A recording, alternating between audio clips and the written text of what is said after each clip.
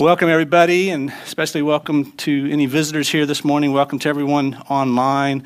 It's just great to be here. As you know from last week, we started into a short two-part series that I didn't get very far in last week. So we've got a lot of ground to cover this week, which is it's exciting. We're going to be moving at a pretty fast clip, but that's okay. Before I start, though, I want to just pause. And this has been on my heart and mind for these past 2 weeks and even before that as I've been preparing. And that is, I want to pause and just ask everyone to take a moment to recognize and consider the faithfulness of Phil Pike as our teaching pastor. Because, you know, when a preacher, someone who's going to be teaching and doing this, has to stand up here and open the Word of God and open his mouth and be the spokesperson for God, there is a frightening thing about this. And every time I do this, I am reminded of just how terrifying and serious it is.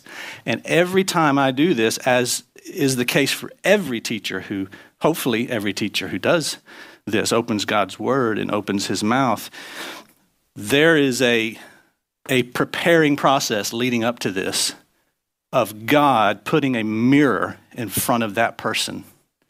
As we open the Word of God to communicate what he wants to say to the congregation, he has this mirror in front of us. So we are having to deal with ourselves first and God's estimation of us before we stand up here and do this.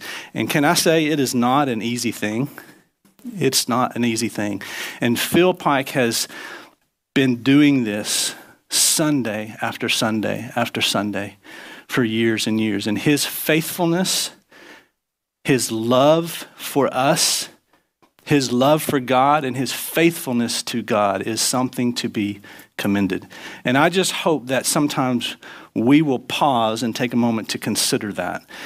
And if there's opportunity to say an encouraging word or simply a word of gratitude and thanks to him, I think that would go a long ways. And I meant to mention last week that he just needed a break. He had been teaching for weeks and weeks, and the elders have tried to make a conscious decision to make sure he has breaks. And so we were long overdue for him to have a break. So we gave him 2 weeks off because just 1 week doesn't do it, because he's got that next Sunday coming that he's, having to prepare for. I know what that's like. So we gave him 2 weeks off, and I hope that he has found it restful. But I do want to say how much I appreciate him and not only his faithfulness as my pastor, my brother, my shepherd, as he helps shepherd the flock with us, but as a friend. So, all right. Let's just jump in. If you weren't here last week and didn't catch it online, I do encourage you to maybe go back. I kind of laid the foundation of what we're talking about. What we're looking at are the letters from Jesus. And unfortunately, a lot of people don't realize that Jesus, just like the other New Testament writers, wrote letters to the churches. Actually, he wrote 7 letters to the churches. And those are found in the book of Revelation. And we often, I think churches often neglect the letters that he has written. And that's what we're looking at. And so last week, I kind of laid a foundation for that, explaining what this whole book, Revelation, is, and just kind of where these letters were authored and all of that. So basically, in a nutshell, John, the Apostle John, the disciple of Jesus, now probably the only remaining of the 12. Many have been martyred. Many of those early church apostles had been killed for their faith. John being one of the few who actually died of natural causes. And he had been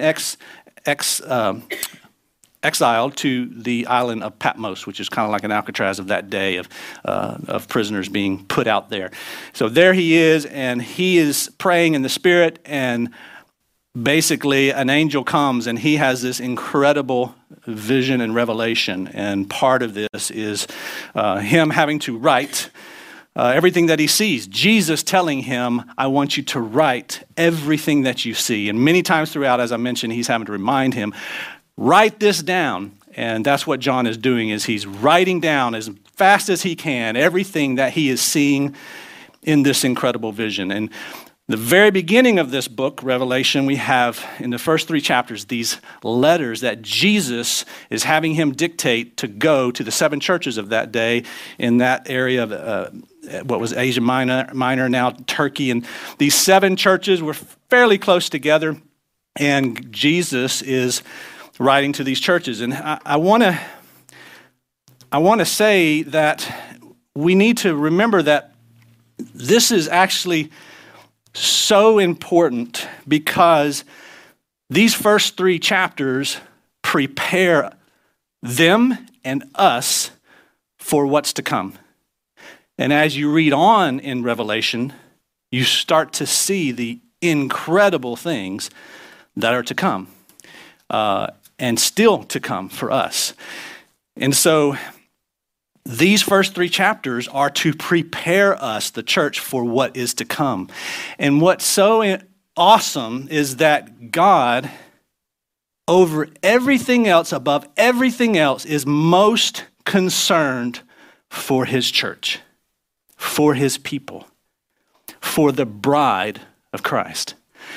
And Jesus knows the heart of his Father as well. And they are, throughout the book of Revelation, that is their primary concern, is for the church. And you see it come out in these letters that we're looking at. Jesus communicating some hard things, some commendations, some praise for what they're doing right, but also correction and rebuke for what they're doing wrong. But all for the purpose of preparing them for what's to come. That's going to be very, very difficult. And not only that, but for the incredible banquet and wedding that will follow.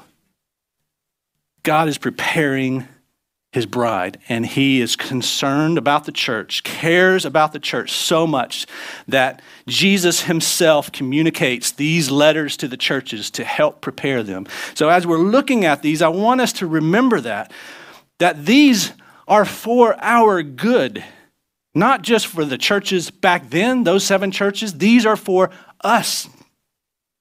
And we need to be mining this, digging out every gem and nugget that we can out of this truth. So we're going to try to get through the other 6, because I only got through one last week. But I had a foundation to lay. It's okay. All right. So we're going to really we're going to look at these and try to keep things moving. So one of the things we looked at the letter to the church of Ephesus, and one of the things before that is mentioned is that John sees this incredible vision, and he sees this, what looks like the Son of Man, standing in the midst of 7 lampstands. And we know these lampstands to represent the churches, the 7 churches. And it's neat to see the fact that Jesus is standing in the midst of them. Jesus is among them. And that's how we need to look at these. As Jesus is writing to these churches, remember, he is also walking among them. He is in the midst of the churches then and the churches now. And so we should keep that in mind as we're looking at this. Jesus is in the midst of us, of churches. All right.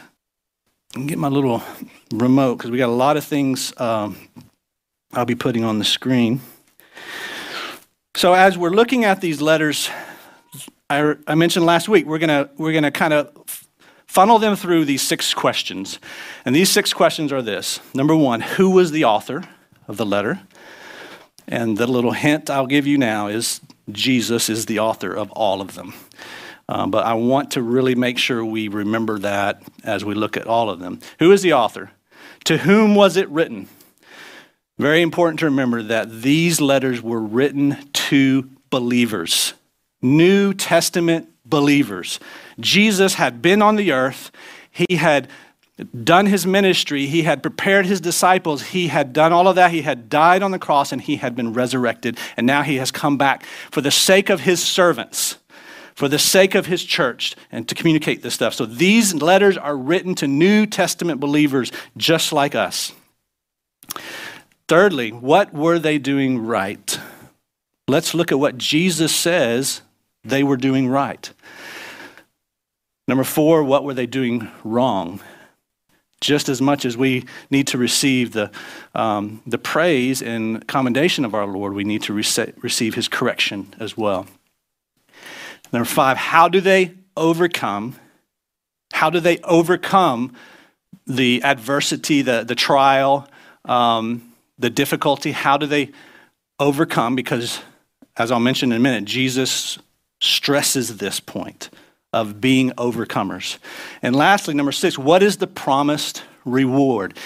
God is all about rewards. And if you think otherwise, get into your Bible and start highlighting every time he says, you do this, I'm going to do this. I'm going to bless you with this. There's plenty of warnings too, as we'll be looking at as well. But we're going to look at what Jesus says is the promised reward if we do these things. Okay. Some themes that are threaded throughout all 7 letters I want you to pay attention to, and I mentioned these last week. The first is works. Not going to talk about it again. I talked about it last week. Works is not a bad word. We're talking about works of righteousness. We're not talking about works of the law of Moses. And God expects righteous deeds from his people. He paid a very costly price to allow us to have freedom and to have effectiveness and to be the body of Christ on this earth now to help save those who need saving. So works, you'll see that a lot. Pay attention to it. Repent. I talked about that last week.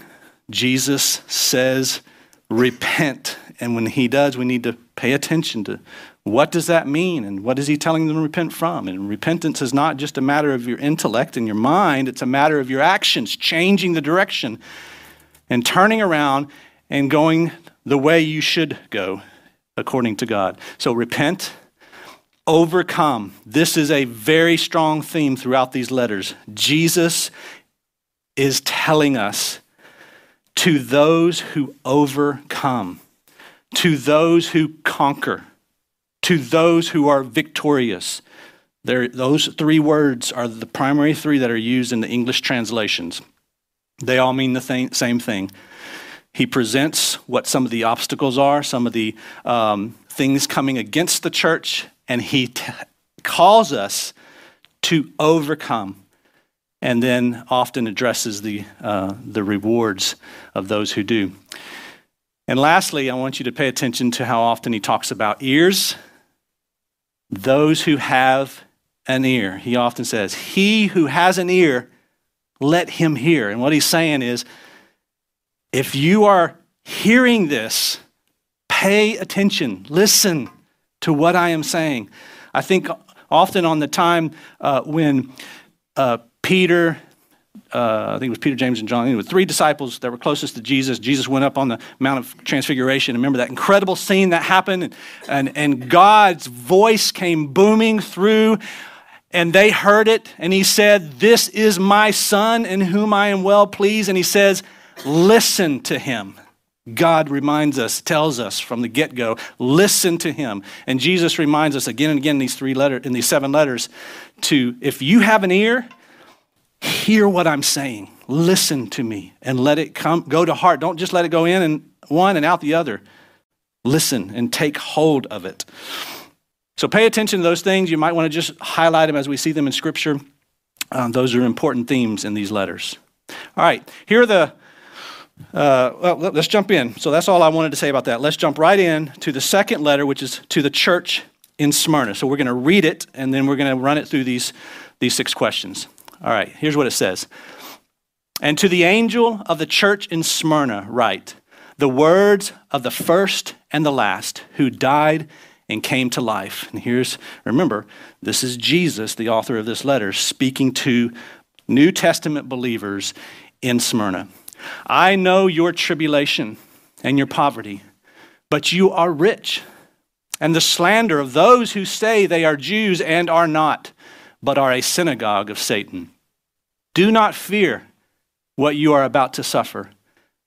Behold, the devil is about to throw some of you into prison, that you may be tested, and for 10 days you will have tribulation.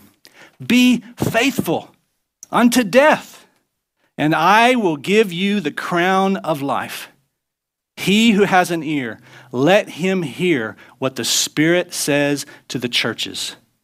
The one who conquers will not be hurt by the second death. So that was Jesus' letter to the believers in Smyrna. So let's run it through our questions. Who was the author? Jesus. To whom was it written? Believers in Smyrna. What were they doing right? Well, they were enduring tribulation. Evidently, they were poor. They had poverty. However, Jesus said, but actually you're rich. Not with monetary things, but rich with the things of God. And he said that they were enduring also slander from those who called themselves Jews. Evidently, they were a church that said synagogue. That's where they gathered. These Jews were gathering. They were likely claiming to be New Testament Jews, Christian Jews who believed in Jesus, perhaps. Yet they were slandering these believers.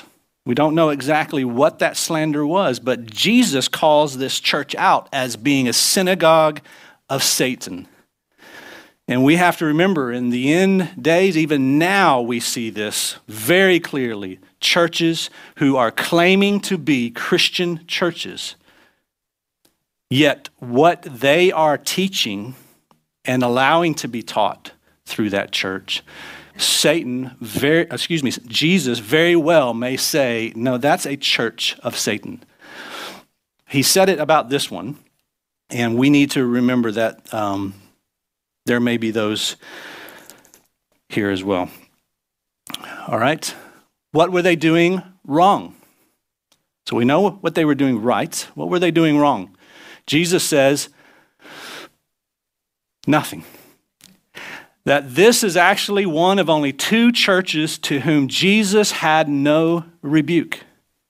So we need to take note of the fact that he had nothing to reprove them of, nothing to say to them that they were doing wrong. All right. How do they overcome? Well, Jesus said, do not fear the coming suffering and testing. I want us to take notice of the fact that Jesus knew exactly what was coming. Jesus knew the fact that Satan was going to throw them into prison. So we have to remember, even though there's so many blessings and so many encouraging things, so many wonderful things that we receive through our Lord Jesus Christ and because of him, that doesn't exclude us from the possibility and likelihood, actually, of suffering. Jesus says that if we are his followers, we will be hated. And we've been somewhat sheltered from that. But as we can see in these days, that time is fading. And we are going to be experiencing persecution, suffering, slander. That is coming. And so Jesus is concerned as to whether or not we're ready. And frankly, we should be concerned as to whether or not we're ready. This pandemic, I think, is very eye-opening for all of us. It should be. It should be. Because if you think this was amazing in the sense that how fast it came and things changed and it was just incredible. This is only the beginning. There are things coming that are going to shake this world. And we have got to listen to what Jesus is saying and make sure that we're ready.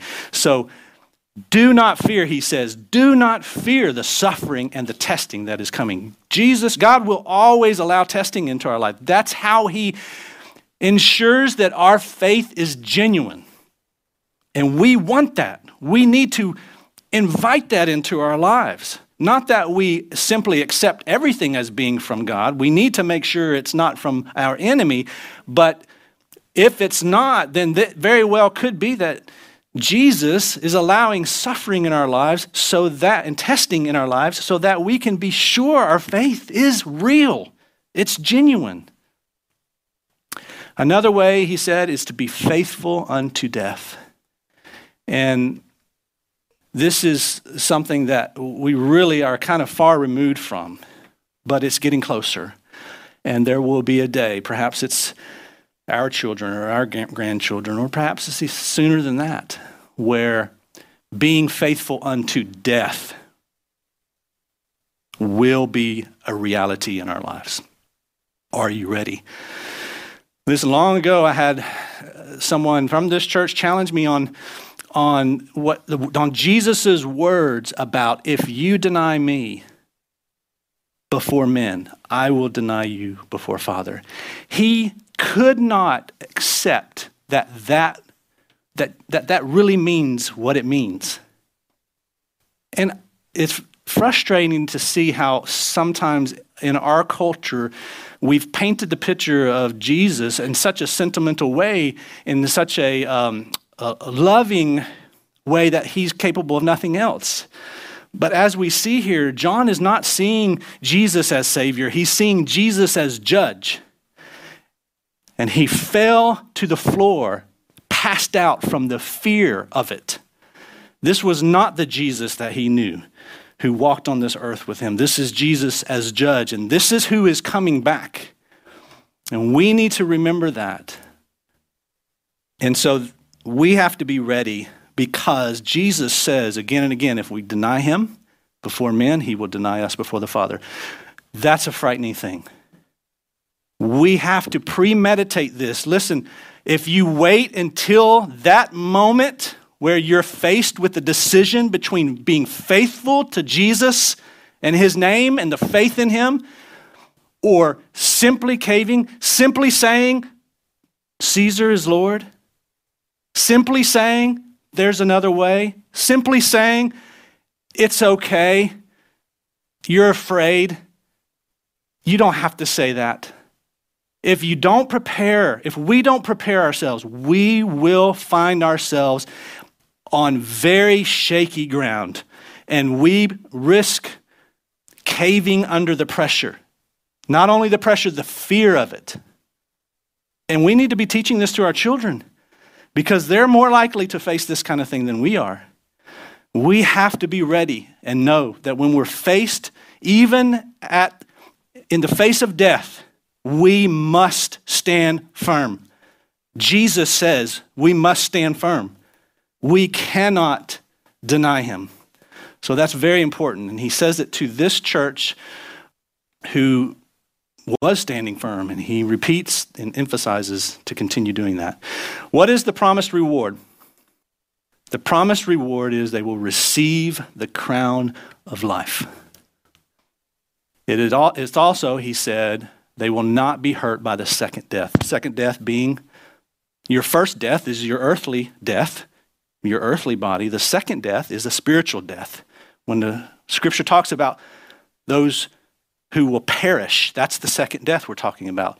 The spirit dying, in the sense of not just going away and disappearing and you're not in existence anymore, but that eternal separation and death from the Lord. So that's what this second death is talking about. And he says to them, you will not be hurt. Those who overcome will receive the crown of life and will not be hurt by the second death. All right. Another church moving along, doing good here. All right. So let's move on to the church in Pergamum. So we're going to read from Revelation chapter 2, starting in verse 12. It says, "And to the angel of the church in Pergamum write, the words of him who has the sharp two-edged sword." It's interesting how Jesus chooses a description about himself. He doesn't use his name outright. He actually uses one of his descriptions, you can call it a name, but it's a description of who he is. And perhaps it's because the church needed to hear it, be reminded of it. I don't know, but it does vary from church to church. "The words of him who has the sharp two-edged sword. I know where you dwell, where Satan's throne is. Yet you hold fast my name, and you did not deny my faith, even in the days of Antipas, my faithful witness, who was killed among you, where Satan dwells. But I have a few things against you. You have some there who hold the teaching of Balaam, who taught Balak to put a stumbling block before the sons of Israel, so that they might eat food sacrificed to idols and practice sexual immorality. So also you have some who hold the teaching of the Nicolaitans. Therefore repent. If not, I will come to you soon and war against them with the sword of my mouth. He who has an ear, let him hear what the Spirit says to the churches. To the one who conquers, I will give some of the hidden manna, and I will give him a white stone with a new name written on the stone that no one knows except the one who receives it." So, let's run it through our questions. Who was the author? Jesus. To whom was it written? To the believers in Pergamum, the church in Pergamum. By the way, can I just mention this? I think it's worth mentioning. Jesus expected the believers to be in a church. And if they were not in a church, they did not hear his letter when it was read. Now, it doesn't mean they didn't ever hear it. But my point is, Jesus had an expectation for his people, his followers, his servants, to be in a church. And I think that those who overlook and neglect how important this is throughout Scripture and how important it is to be the body of Christ, which you have to do to be, there's the global body of Christ, but there's the local body of Christ that we see. And this is an example of that. Jesus writing to the churches. And so it's important that we are in a church. Jesus is concerned about the church. He's concerned about us individually, but he wants us in a church because that's what he has provided for us to be able to deal with and stand in the face of some of the things that are coming. We need each other, and he knows that. All right, so what were they doing right? Well, they lived in the same city of Satan's throne. This is interesting. Jesus said, this was where Satan's seat was, Satan's throne. This is where he sat. This was his headquarters. Remember, Satan is not omnipresent. He's not like God. He's simply a created being. He's an angel. He's not omnipresent. He's not omniscient. He's not omnipotent. He's not all-powerful. He had a headquarters. He had a location. Now, we also know that he roamed the earth. He could, of course, travel as spirit beings can. But this was his headquarters. And this church was in the same city as his throne, as his headquarters. And Jesus says that even though you lived in the city of Satan's throne, yet they were holding fast to his name, to Jesus' name. In other words, they remained loyal to Jesus, even in the face of what we're going to see here in a minute, persecution, even in the face of what must have been such an incredible spiritual oppression in that city. Can you imagine the place where Satan has his headquarters, his throne? I wouldn't want to live there, but Jesus was aware of it and he commended them for it.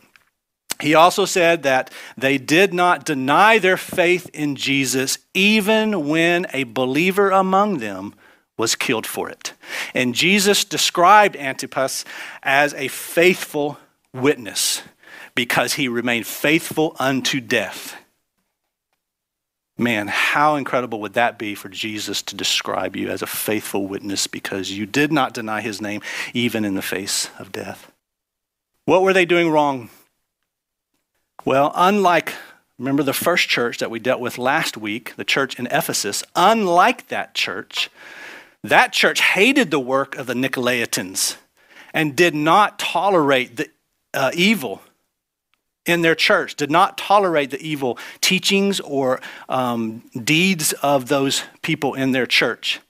But unlike them, this church, these believers, had some in their church who were holding to the teaching of Balaam, who taught Balak to put a stumbling block before the sons of Israel so that they might eat food sacrificed to idols and practice sexual immorality. We talked about Balaam last week, and remember the way he was able to get payment, if you will. He was about money and himself, and he knew he couldn't speak a curse over the people of Israel because God forbade him to do that. But he then later taught the king Balak about if you can get your women to seduce these men into having sex with them in their pagan religious rituals, that will undermine and that will bring judgment upon them. And that's exactly what he did. And actually, if you go back and read, and I do encourage you to go back and read, God, because of God's anger and wrath, because of that happening, his people having sex with these idolaters and participating in their rituals, he sent a plague, and it said 24,000 Israelites died from this plague before it was stopped. And I want you to read that because I want you to read how it was stopped. It was stopped by Phineas, I believe it was, and his zeal when he saw a young Israelite man go into the tent of one of the women and started to have sexual intercourse with him. Out of zeal for the Lord and what was going on, he went and drove a spear through the two of them. And that stopped the wrath of God. And God said, because of Phineas's zeal for me and for righteousness, for what was right, I withdrew. He withdrew the plague. So read it. It's sad, but it's what we're talking about here when Jesus says, you have believers among you who hold to the teaching of Balaam. So this was the teaching that Balaam taught Balak, the king of the Midianites, I think it was the Midianites, how to overcome the people of Israel through this deception. So there were some in their church that were holding to some type of teaching that involved some type of probably pagan ritual and sexual immorality. So remember, these churches are in the Gentile nations. These churches are not in Israel. These churches are when the church started moving out, and there's a lot of pagan religions around. And this was likely a part of that. Now, I'll talk a little bit more about that shortly. But they also had some who held the teaching of the Nicolaitans. And we talked a little bit about that last week. I think that's something to do with believing that because of Christ and because of being a Christian, we actually have no law, no boundaries on us. We can do whatever we want. And we have the freedom and liberty to do that, and it doesn't matter what we do in this body. We don't know for sure what the teaching was, but there's hints of it being something to do with this type of license for sin if you're a Christian, and especially around the area possibly of sexual immorality. So how do they overcome? Jesus said, repent. He also said, or he would come and war against those who held these evil teachings. Man, that's a frightening thing to think about, Jesus coming to war against some in your church. What is the promised reward? The promised reward was they would receive some of the hidden manna and also that they would receive a white stone with a new name written on the stone. Now, we don't know exactly what the hidden manna is, and there's lots of theories about what that is and what that means. I would suggest that this is possibly a form of supernatural sustenance and strength during times of persecution and trials. That's just, we don't know exactly what it is, but manna, as we know, was a form of sustaining his people during their wanderings in the desert, and this miraculous food coming from heaven that gave them the nourishment that they needed, the strength that they needed to carry on. I think possibly what we're talking about here is a hidden manna of God, a supernatural source of strength in the face of the things they were going to face. But that's just me speculating. I don't know. We don't know for sure what the hidden manna means. Same with the white stone, with a new name written on the stone. Matthew Henry suggests in his commentary that the white stone could signify acquittal, as in a court case.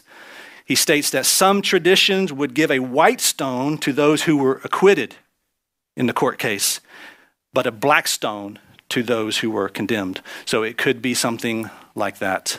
We know that we are those who are in Christ. There is no condemnation for those who are in Christ. And we know that that white stone, if it represents being acquitted, that would be accurate to those who remain faithful to the end and are in Christ. We will receive this white stone of acquitted. The price has been paid. All right, let's move on to the next church. Okay, I'm going to have to step it up a little bit. To the church in Thyatira, here we go. And to the angel of the Lord of the church in Thyatira write, the words of the Son of God, who has eyes like a flame of fire, and whose feet are like burnished bronze.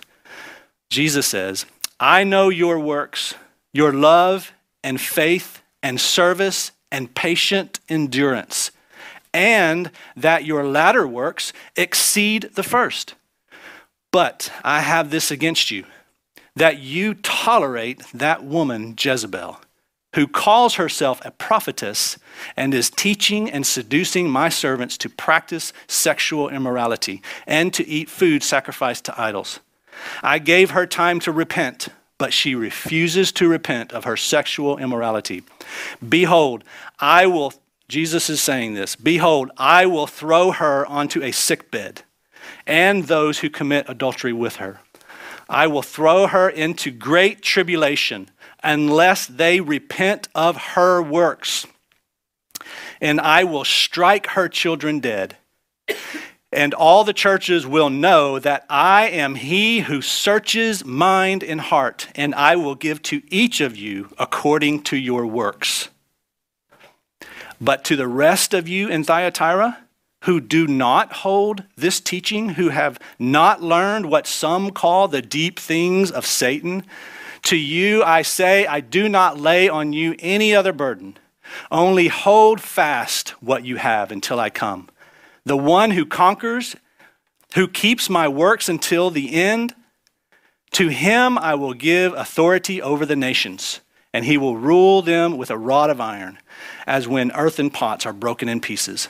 Even as I myself have received authority from my Father, and I will give him the overcomer, the morning star. He who has an ear, let him hear what the Spirit says to the churches. So let's take a look.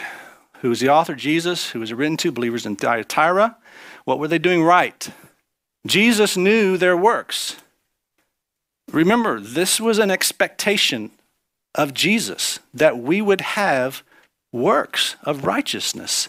He knew their works. He knew their love and faith and service and their patient endurance. And he called them good. They were good. He knew also that their latter works exceeded the first. Remember, when we're looking at the church in Ephesus, we were talking about how they had fallen from their first love. They had forgotten of the things that they used to do in the beginning. They had drifted from that. What he says here about the church at Thyatira is these believers, their latter works exceeded the first. What a commendation that is. Well, what were they doing wrong? Well, they were tolerating that woman Jezebel, who called herself a prophetess and was teaching and seducing believers to practice sexual immorality and to eat food sacrificed to idols. All right, I want to pause here and just dig in a little bit here. I want to say, first of all, I do believe this to be a woman. Some might say that this is a group of believers and that he was titling as Jezebel in their beliefs. And I think there was a following of believers for this woman. But I think that this was likely a woman in the church that he described as Jezebel. David Guzik, in his commentary, he writes that possibly because of the strong trade guilds in Thyatira, the sexual immorality and the eating of things sacrificed to idols was probably connected with the mandatory social occasions of the guilds. So perhaps a Christian was invited to the monthly meeting of the Goldsmiths Guild, for example, and the meeting was held at the temple Apollo. Jezebel, this woman, would allow and possibly even encourage the man to go, and perhaps even using a prophetic word. And when the man went, he might fall into immorality and idolatry. Now, this is just a possibility. This is not fact. We don't know for sure, but this is very possible in that time. Some of this stuff, these guilds and these trades, did have a lot of pagan background and requirements in how they operated. And if you wanted to be one of them or be in business with one of them, this is what they expected of you, to participate in this. And this woman would say, listen, we are free. We have liberty. Go and join them. It's no sin to do so. Go and join them. Be a part. And encourage them to do that and give them license to do that. And they would bring themselves under judgment, as we see from Jesus' words. Now, I want to say something else about this, because I think this spirit of Jezebel is something that we sometimes may not even realize, and it's actually very much in operation today. And this is a spirit, a demonic spirit that influences through people. Now, many think of a Jezebel as someone who sexually seduces. That tends to be what people think of when they think of a Jezebel. But actually, that's a part of the method, perhaps. But at the heart of a Jezebelic spirit is control. That is the heart. That is the core motivation of a Jezebel, a spirit of Jezebel. It's for control over people. Now, if you're familiar with the story of Jezebel, Ahab was her husband. Ahab was a king, and Jezebel became his wife. Ahab was a king of Israel. He was not to marry other women from other nations, pagan nations, but he did. He married this Jezebel, who came from another nation, another religion, all of that, and we see the influence she had on him. I would love to spend a Sunday or more just digging into this. What is a Jezebelic spirit and what is an Ahab spirit? What is someone who's an Ahab? And that really usually falls to the men who become so passive and allowing this woman, this Jezebelic spirit, to control everything that they do. There is an order that God has created.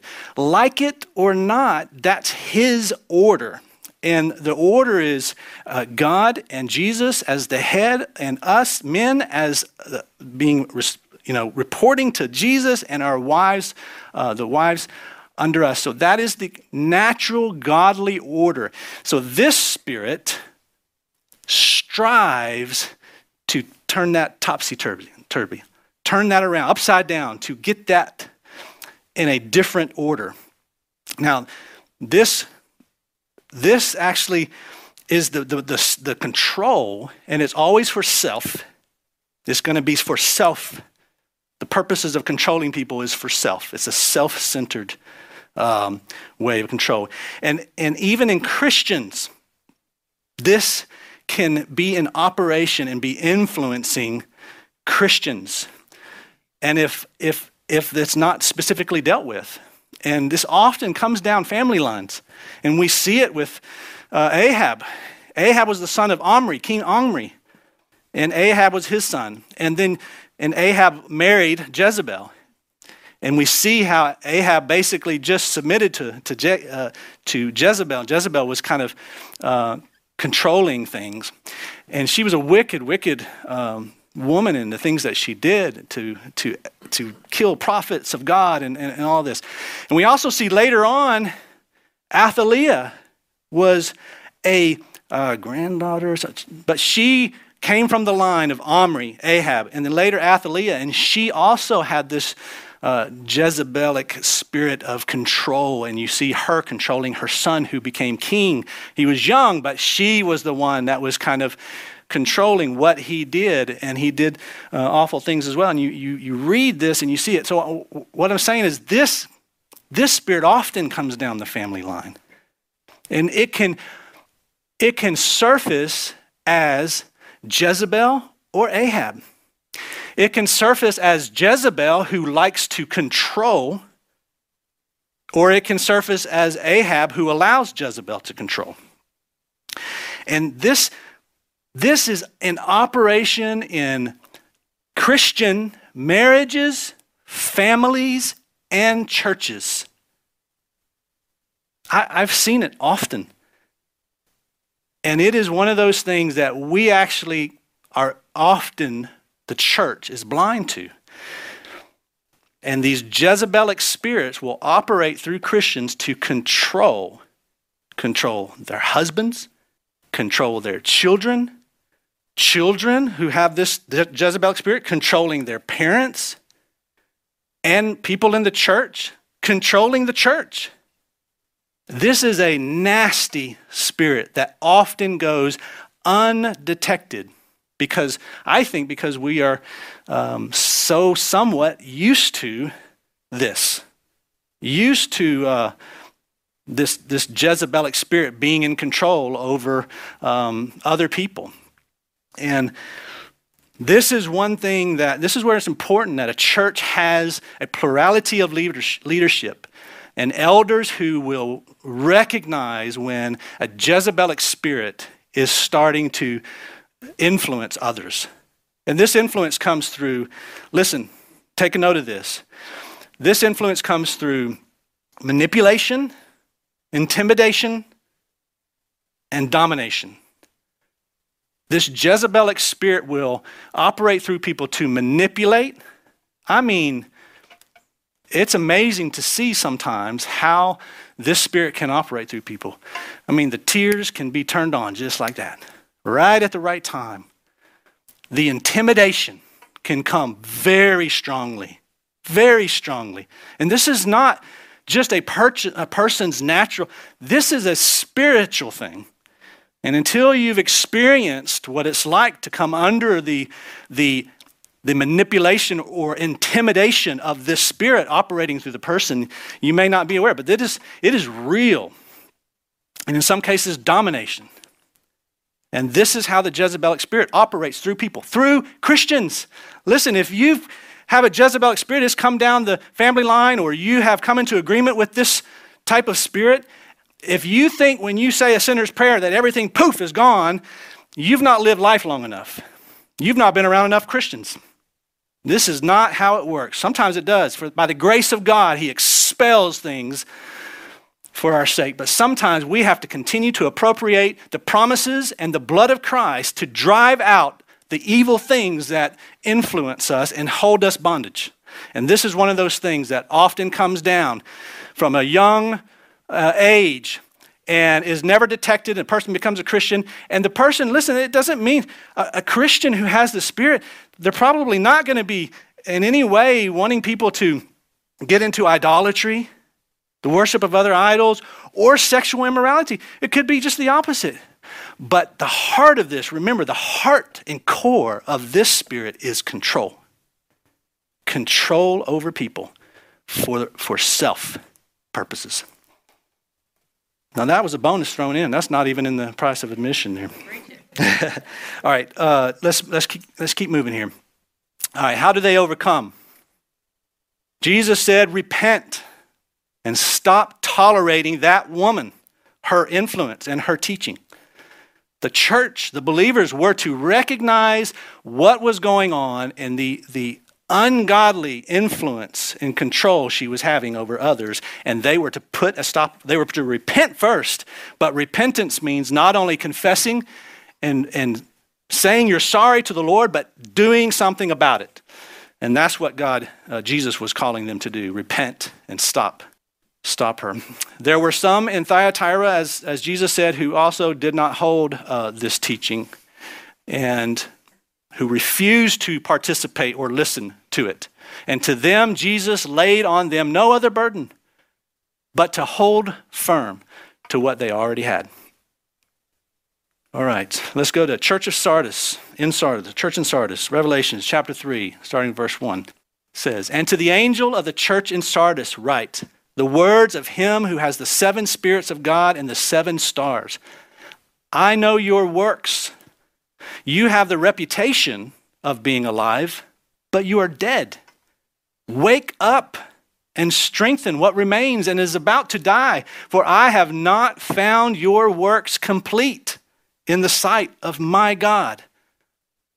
Remember then what you received and heard, keep it and repent. If you will not wake up, I will come like a thief, and you will not know at what hour I will come against you. Yet you have still a few names in Sardis, people who have not soiled their garments, and they will walk with me in white, for they are worthy. The one who conquers will be clothed thus in white garments, and I will never blot his name out of the book of life. I will confess his name before my Father and before the angels. He who has an ear, let him hear what the Spirit says to the churches." Well, who is the author? Jesus. Who was it written to? The believers in Sardis. What were they doing right? Well, Jesus does not mention anything that they were doing right, except they had a few who had not soiled their garments. So often throughout Scripture, if you pay attention, there are references to our garments, to our clothing, and that we are to be clothed with holiness and righteousness and the righteous deeds that Jesus says follow us. And he's preparing us. We are to be clothed, properly clothed for that wedding. A fascinating parable is to read the parable that Jesus tells of the wedding banquet, of the banquet. And the guy calls everyone to the banquet. And some don't respond, some do. And one guy who did respond and does show up at the banquet, the man who's holding the banquet goes to him and says, "You're not properly clothed. Why are you not properly clothed for this wedding?" And we need to read what happens to this person who shows up but not properly clothed. We need to pay attention to that parable that Jesus talks about, because he was there. He responded to that calling, to that invitation. So let's pay attention to those things, because Jesus says right here, there are some who haven't soiled their garments, who haven't stained them by these things. And he says they are worthy to walk with me. So what were they doing wrong? They had a reputation of being alive, but they were dead. Jesus knew this because he knew their works. They were asleep to the fact that they were dying. They were asleep to it. And also, Jesus did not find their works complete in the sight of, I think it's interesting that he says, my God. And the reason I say it's interesting is, I'm sure you've heard this before. I know I have. Someone might say, well, that's not the God I know. And usually that's in response to anything that might confront something that's sinful or something that's against God's ways. And if it sounds harsh or judgmental, you might get that response. Well, that's not the God I know. It doesn't matter. who you think God is. And the thing is, our opinion of who God is, our interpretation or imagination of who God is, doesn't mean a hill of beans. What matters is who God says that he is. And who his son, who knows his Father, who knows his God, says that he is. So what we have to listen to is when Jesus says something like this: I find that your works are not complete in the sight of my God. Not your God and whatever you've imagined him to be, my God. That's where, from where we get the understanding of who God is, from God himself and from his son. His son, Jesus Christ, was God made manifest in the flesh. He portrayed the character of God. But remember, he did that on earth as Savior. Now he's back as Judge. And we need to listen to the description that he gives us. So how do they overcome? Jesus says, wake up. They were sleeping. He says, strengthen what remains and is about to die. He says, remember what you received and heard. Keep it. And he says, repent. I think all of those are pretty self-explanatory. So what is the promised reward? Lisi, I may be missing that slide because it's not showing up. So I'm going to just read it. What is the promised reward? Yeah, I'm definitely missing that one. So what is the promised reward? They will walk with Jesus in white, for they are worthy. They will never have their name blotted out of the book of life. I've spent years digging into God's word and studying what he says concerning this topic of, for lack of a better word, eternal security. And one thing I have learned is it ain't so simple as how so many people make it out to be.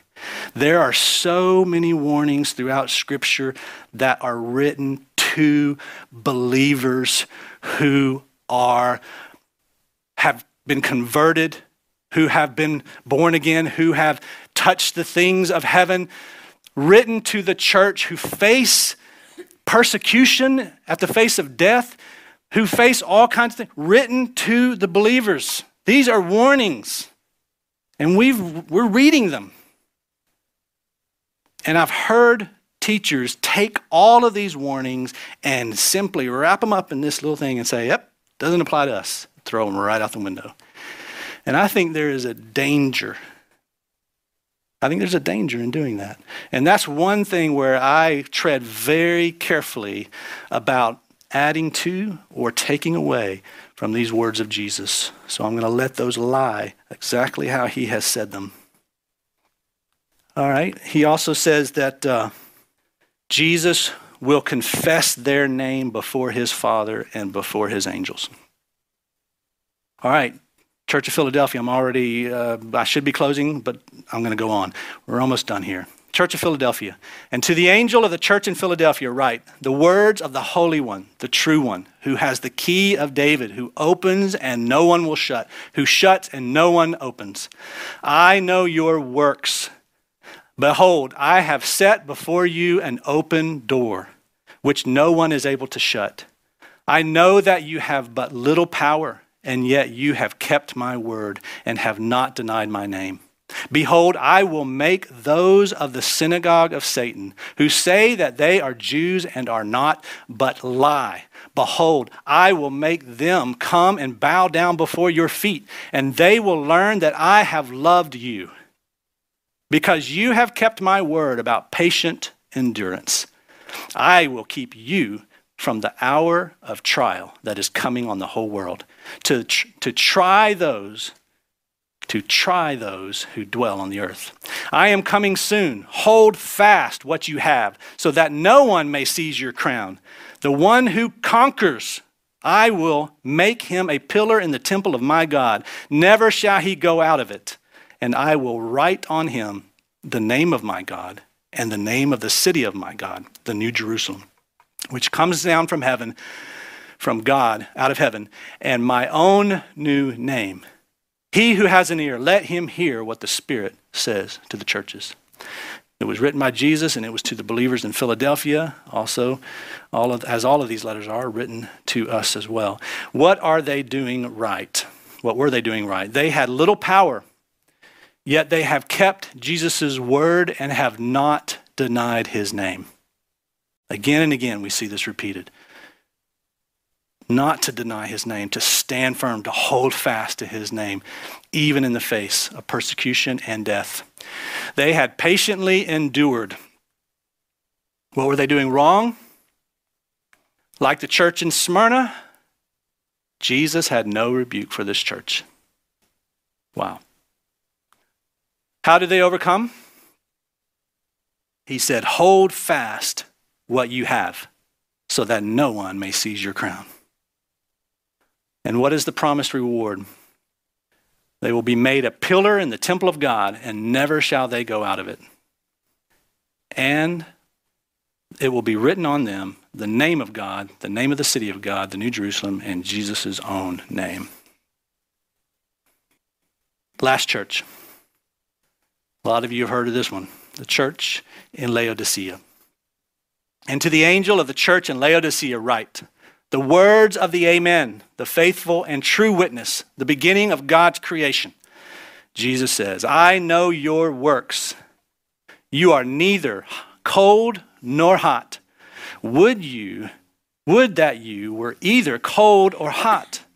So because you are lukewarm and neither hot nor cold, I will spit you out of my mouth. If you look at the original Greek on this, it's more strong than that. It's actually, I will vomit you out of my mouth. I will spew you out of my mouth. That's what the original Greek more so portrays, but we've toned it down a little bit. Actually, ESV did a better job of saying, I will spit you out of my mouth. Well, kind of, they could have been a little bit stronger, but that's what Jesus says. I will spew you out of my mouth. I will vomit you out of my mouth. For you say, I am rich, I have prospered, and I need nothing.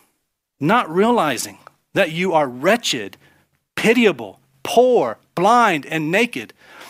I counsel you. He's counseling his people. I counsel you to buy from me gold refined by fire, so that you may be rich, and white garments, so that you may clothe yourself, and the shame of your nakedness may not be seen, and salve to anoint your eyes so that you may see. Those whom I love, listen church, those whom I love, I reprove and discipline. So be zealous and repent. Behold, I stand at the door and knock. If anyone hears my voice and opens the door, I will come into him and eat with him, and he with me.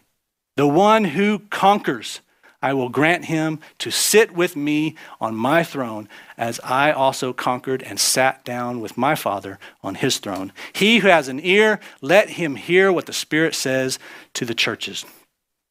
Written by Jesus to the believers in Laodicea. What were they doing right? They had little power, yet they have kept Jesus' word and have not denied his name. What were they doing wrong? They were neither hot nor cold. Jesus said he'd rather you be cold than lukewarm. Get off the fence. Stop wavering back and forth. We see that so often throughout Scripture. To be wholeheartedly committed to him, not half-hearted. They thought they were rich, but really they were wretched. How do they overcome? Buy from me gold refined by fire, white garments, and salve for your eyes. Listen, Jesus is saying, wake up, do something about what I'm telling you. Do something about it. Recognize your wretchedness, your nakedness, and humble yourself and seek, thirst after God, hunger after him, hunger after that righteousness. Wake up and do something about it. You're dying. He says, be zealous and repent, and then listen for his voice and open the door. What is the promised reward? Real quick, let me just say, I'll just in passing. Unfortunately, Revelations 3:20 is one of the most misquoted scriptures because people quote that as an evangelism, a verse of evangelism. Listen, you've seen for yourself, Jesus is not talking to unbelievers. He's talking to believers and he's talking to the church when he says, behold, I stand at the door and knock. Who is he talking to? He's talking to the church in Laodicea because he's not in the church. He is not in the church and they don't even recognize that he's not there. He's outside the church. But he's outside the church knocking. This was his people. These are his believers, his servants, and he's out there knocking. I'm not in there. I'm out here. And the wonderful thing about this is Jesus said it only takes one to open the door. One to open the door and let him back in. And Jesus said, I will sup with him. I will sit down and eat with him in that church with him. But it only takes one to open that door. Ladies, you who are praying in the morning and at night, I commend you. Thank you. Because it only takes one to open that door. It only takes one to get Jesus back in this church. Now, I'm not saying Jesus is not in this church, but maybe if the boot fits, we need to put it on. And we need to be listening for his voice and listening for his knock. Listen, this is not a scripture for unbelievers. We need to stop using it like that. The reason we need to stop using it, and listen, I've done this many times as well. So I had to dig in and say, yeah, that's out of context. This is not for unbelievers because it's patronizing. We tell unbelievers, Jesus is standing at the door of your heart and he's knocking. He wants to come in. Will you please let him in? It's patronizing to Jesus. No, you should get on your knees and cry out to the Lord and repent, and maybe he will accept you. Maybe he will let you in. Maybe he will save you. Maybe he will grant you that repentance. We get that wrong, and it's to the detriment of our gospel, I'm afraid. That's not Jesus. Jesus is not standing at the door knocking. He's standing at the door of the church knocking and saying, I'm not in there. Wake up. Jesus is so, and his Father is, and that's why he is. He cares and he's concerned about the church, about us, about his servants, about believers. So much so that he wrote these letters. God gave it to Jesus. Jesus gave it to an angel to send to John on an island and said, write this down. Let me show you the things to come. But I'm concerned about my church. They're not ready. Write this down and give it to them. Tell them, this is what I say. And man, if we look at our church and the state that we're in compared to the early Christians, it is a sad state of affairs. And we must wake up and listen to these words. Things are coming and they're coming fast. And if we're not prepared, we will not be overcomers. God, thank you for your words of truth. Thank you for giving to your Son, Jesus Christ, this message, this revelation for your servants. You sent it for us, not for the world, for us.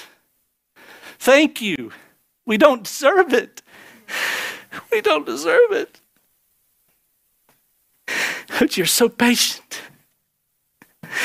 You're so kind. And you care about us so much that you're willing to say the hard things and to tell us, wake up. Those whom I love, I correct, I discipline, I reprove. Listen to me. God, help us to listen. Help us to hear what you're saying. Help us to let go of any denominational preconceptions of what these words mean and just receive your words for what they mean. God, help us to wake up. Help us to repent.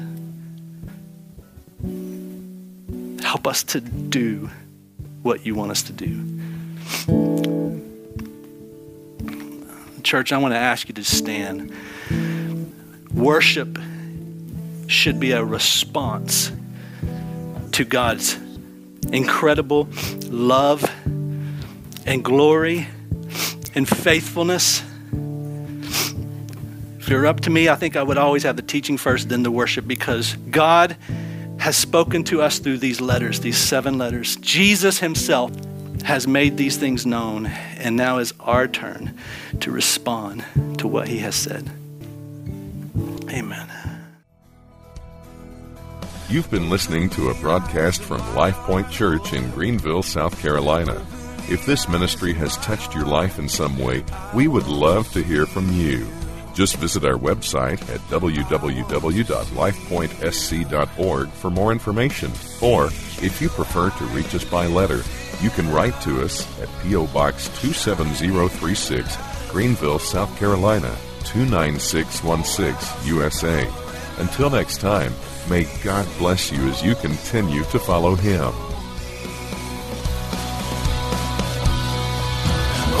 the eyes of my heart, Lord.